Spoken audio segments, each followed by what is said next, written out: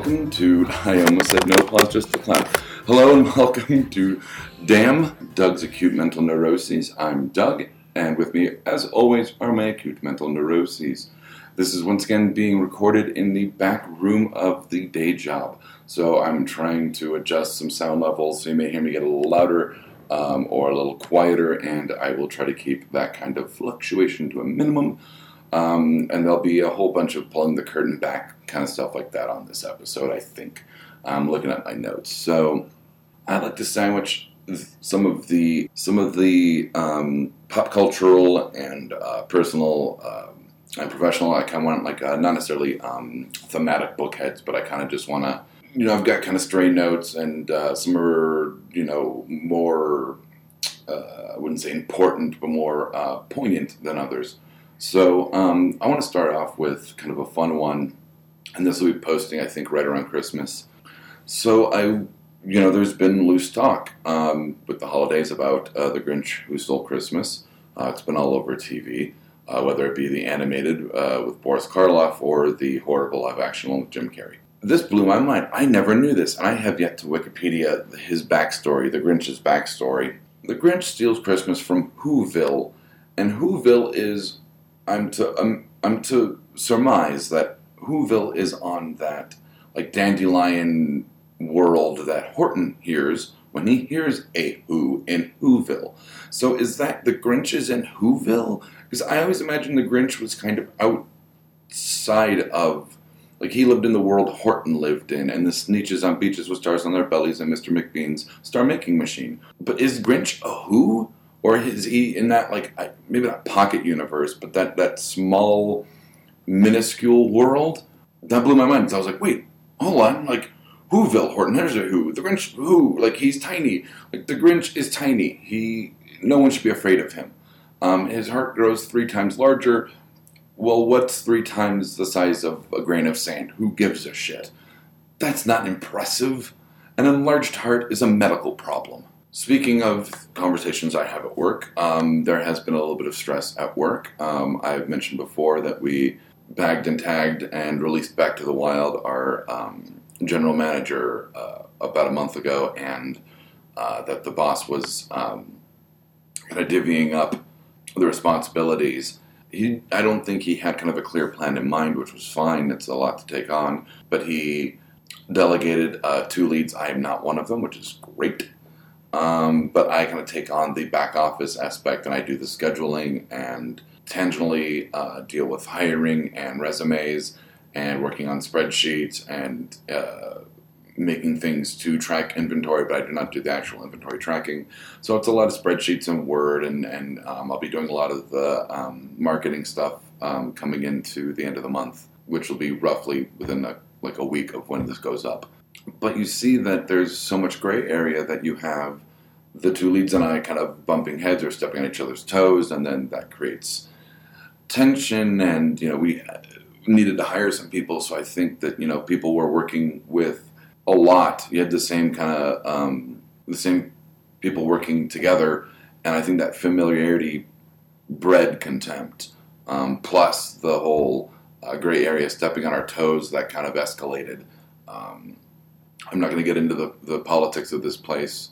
Yeah, it was stressful to the point where, people were talking about leaving, and I just kind of sat back because, you know what? I just don't need that kind of aggravation. I have my own shit. It was really nice. Like, I think, a while ago, I would have gotten caught up in that. My control issues would have kicked in, or I wouldn't have been able to express myself properly, and I would have gotten frustrated, and it would have been a frustration at myself and a frustration at that other person, and I would have been suppressed, and and it would have just compounded repeatedly.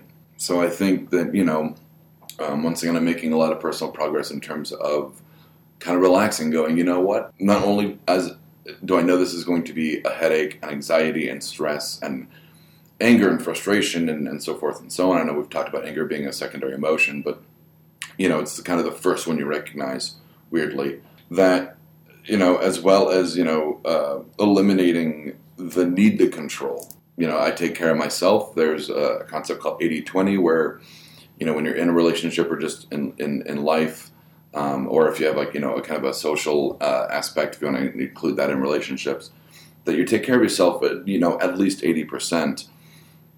That way you don't end up in dependent relationships, whether it be romantic or professional or social with friends. And I'm really trying to get close to that 80-20. So let's see, what else have we got? Speaking of progress, I've been a little anxious about backsliding into bad habits. Like I've talked about before, and I don't think I brought it up recently, that I do have like a kind of a light at the end of the tunnel right now.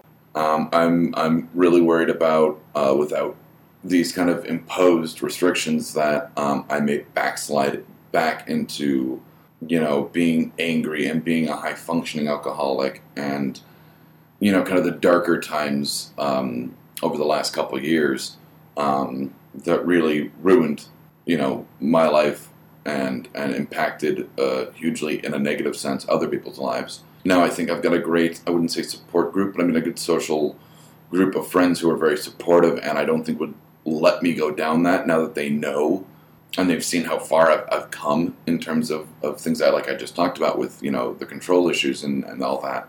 Now that I'm not drinking away the frustration and I have the emotional vocabulary and all of that, and that I can recognize what I'm feeling and explain it, and then that immediately kind of releases the pressure cooker of how I feel. I don't, I'll backslide, but there is very much that fear, and that fear creates that anxiety, and then that anxiety is going to lead to wanting to numb it or quiet my brain, and that could lead back to drinking, and I just need to be very vigilant of myself, and I don't want to task my friends to do it. I'm a grown adult. I don't need necessarily babysitters, but I'm also better at taking advice and feedback, and if they said, hey, we see this happening, I don't think I would just go, yeah, whatever, you don't know what you're talking about, or I'm fine. I would be like, oh, okay, you're seeing this from the outside point of view. Let me, kind of look at it from your point of view and see that, and yes, you're right. Maybe I am doing this, maybe I am not doing this, and but like I said, it's you can hear it in a slight, my repetitive stutter thing. It makes me a little nervous. I really do worry. I have come a long way in the last year in terms of emotionally, and and starting this network and doing fun, great work, and we have got a lot of stuff. Like I talked about last week, a lot of stuff kind of on the horizon that's going to be a lot of fun and a lot of work, and I think it's going to turn out really well.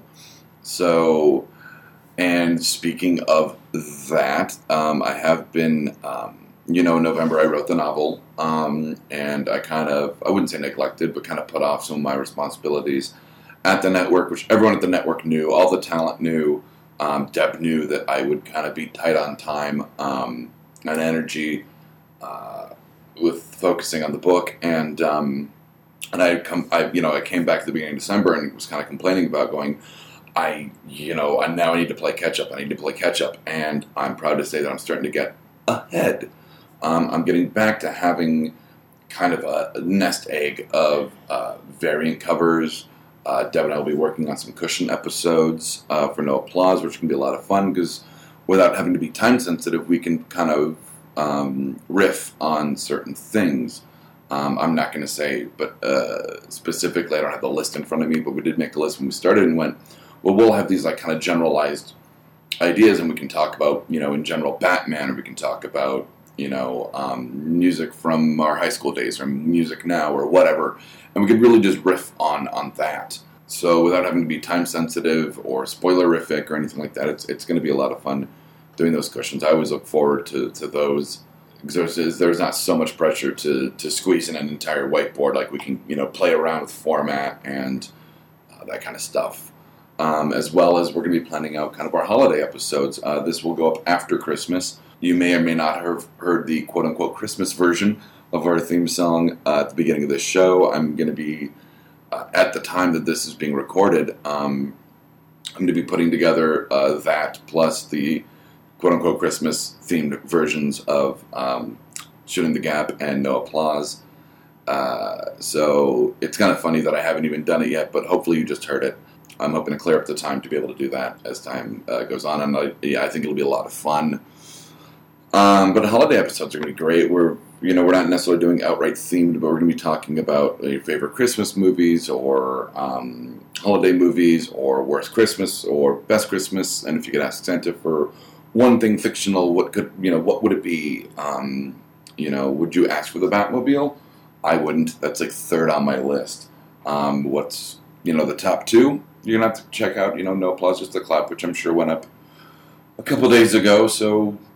My threat's moot. Speaking of holidays, this, like I said, will be Christmas week when this goes up, and so Merry Christmas, Happy Holidays, Kwanzaa, Festivus. Well, Festivus is over, so is Hanukkah. So all you have is Christmas, and an early New Year's, because the next episode will go up after New Year's. The holidays are stressful.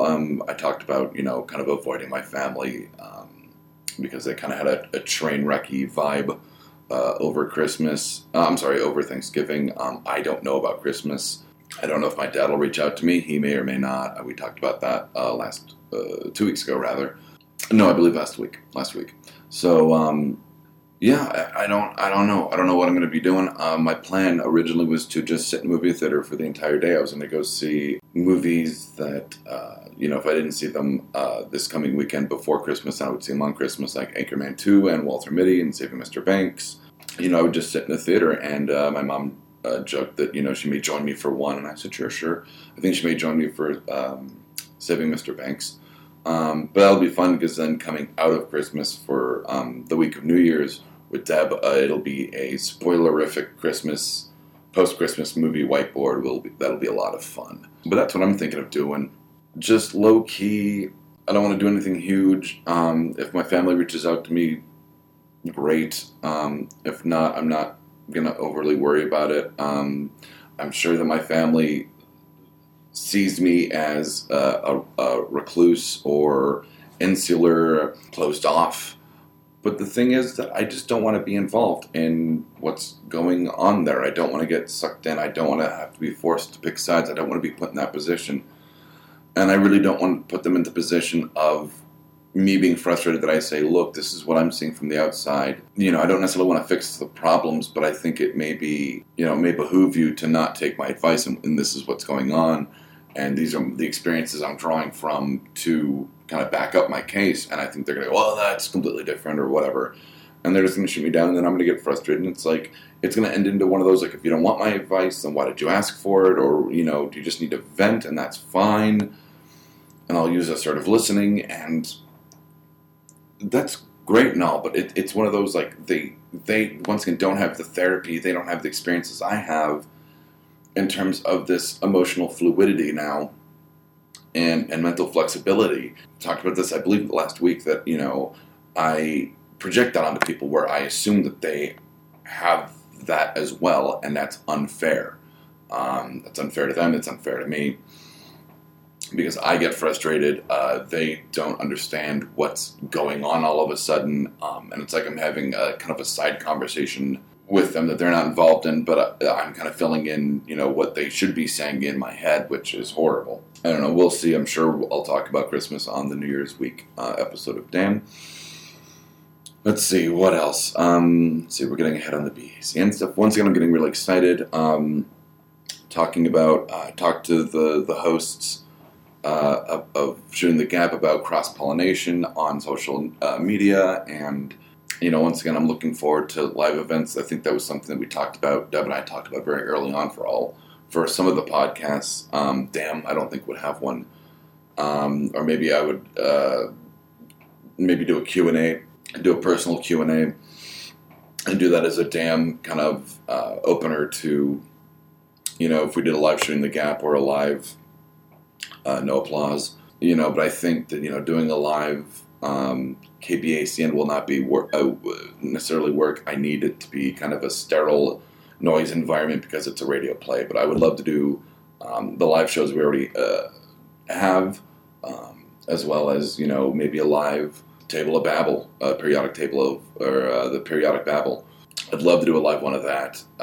And the golden cartridge, that's up to them. They're kind of our autonomous appendage. And I know I've talked a lot about, or I haven't talked a lot about the golden cartridge in a while. Every week I get updates from the hosts who are, once again, kind of perfectionists, and I don't begrudge them on that. This network almost didn't happen because I want everything 100% great and working when I put it out. And I was like, no, it's going to evolve. It's going to change. There are going to be bumps. You need to be able to adapt. You need to be able to change what, isn't working, or, there's maybe something that works later on that, we want to integrate. So I can appreciate that, they kind of want 100% right out of the gate. But at the same time, they need to understand that, I'm, 80%, 90%. You're going to need to be able to, go with the flow on that. So we're coming up on close to our 20, and I know that it'll be less because of all the ums I cut out. That one will not be for reference. Lately, I've been besieged by links to Doctor Who variants. The three that really hit my brain very hard were, one, there was a Doctor Who Sherlock mashup on Tumblr that was beautiful. I really do think part of it was just that they picked parts of Sherlock and parts of Doctor Who that had the kind of same lighting, so it looked like they were in the same scenes. Like, it was really neat. I highly recommend Googling the Who Sherlock Holmes, and it's the Cumberbatch Sherlock Holmes, not the Robert Downey Jr. Google that mashup; it's fantastic. As well as there was an artist whose name escapes me that put out a series of, I guess you call them cards, of the Doctors in the style of Tim Burton. I loved it so much that I got each card and then made a background of all of them in order.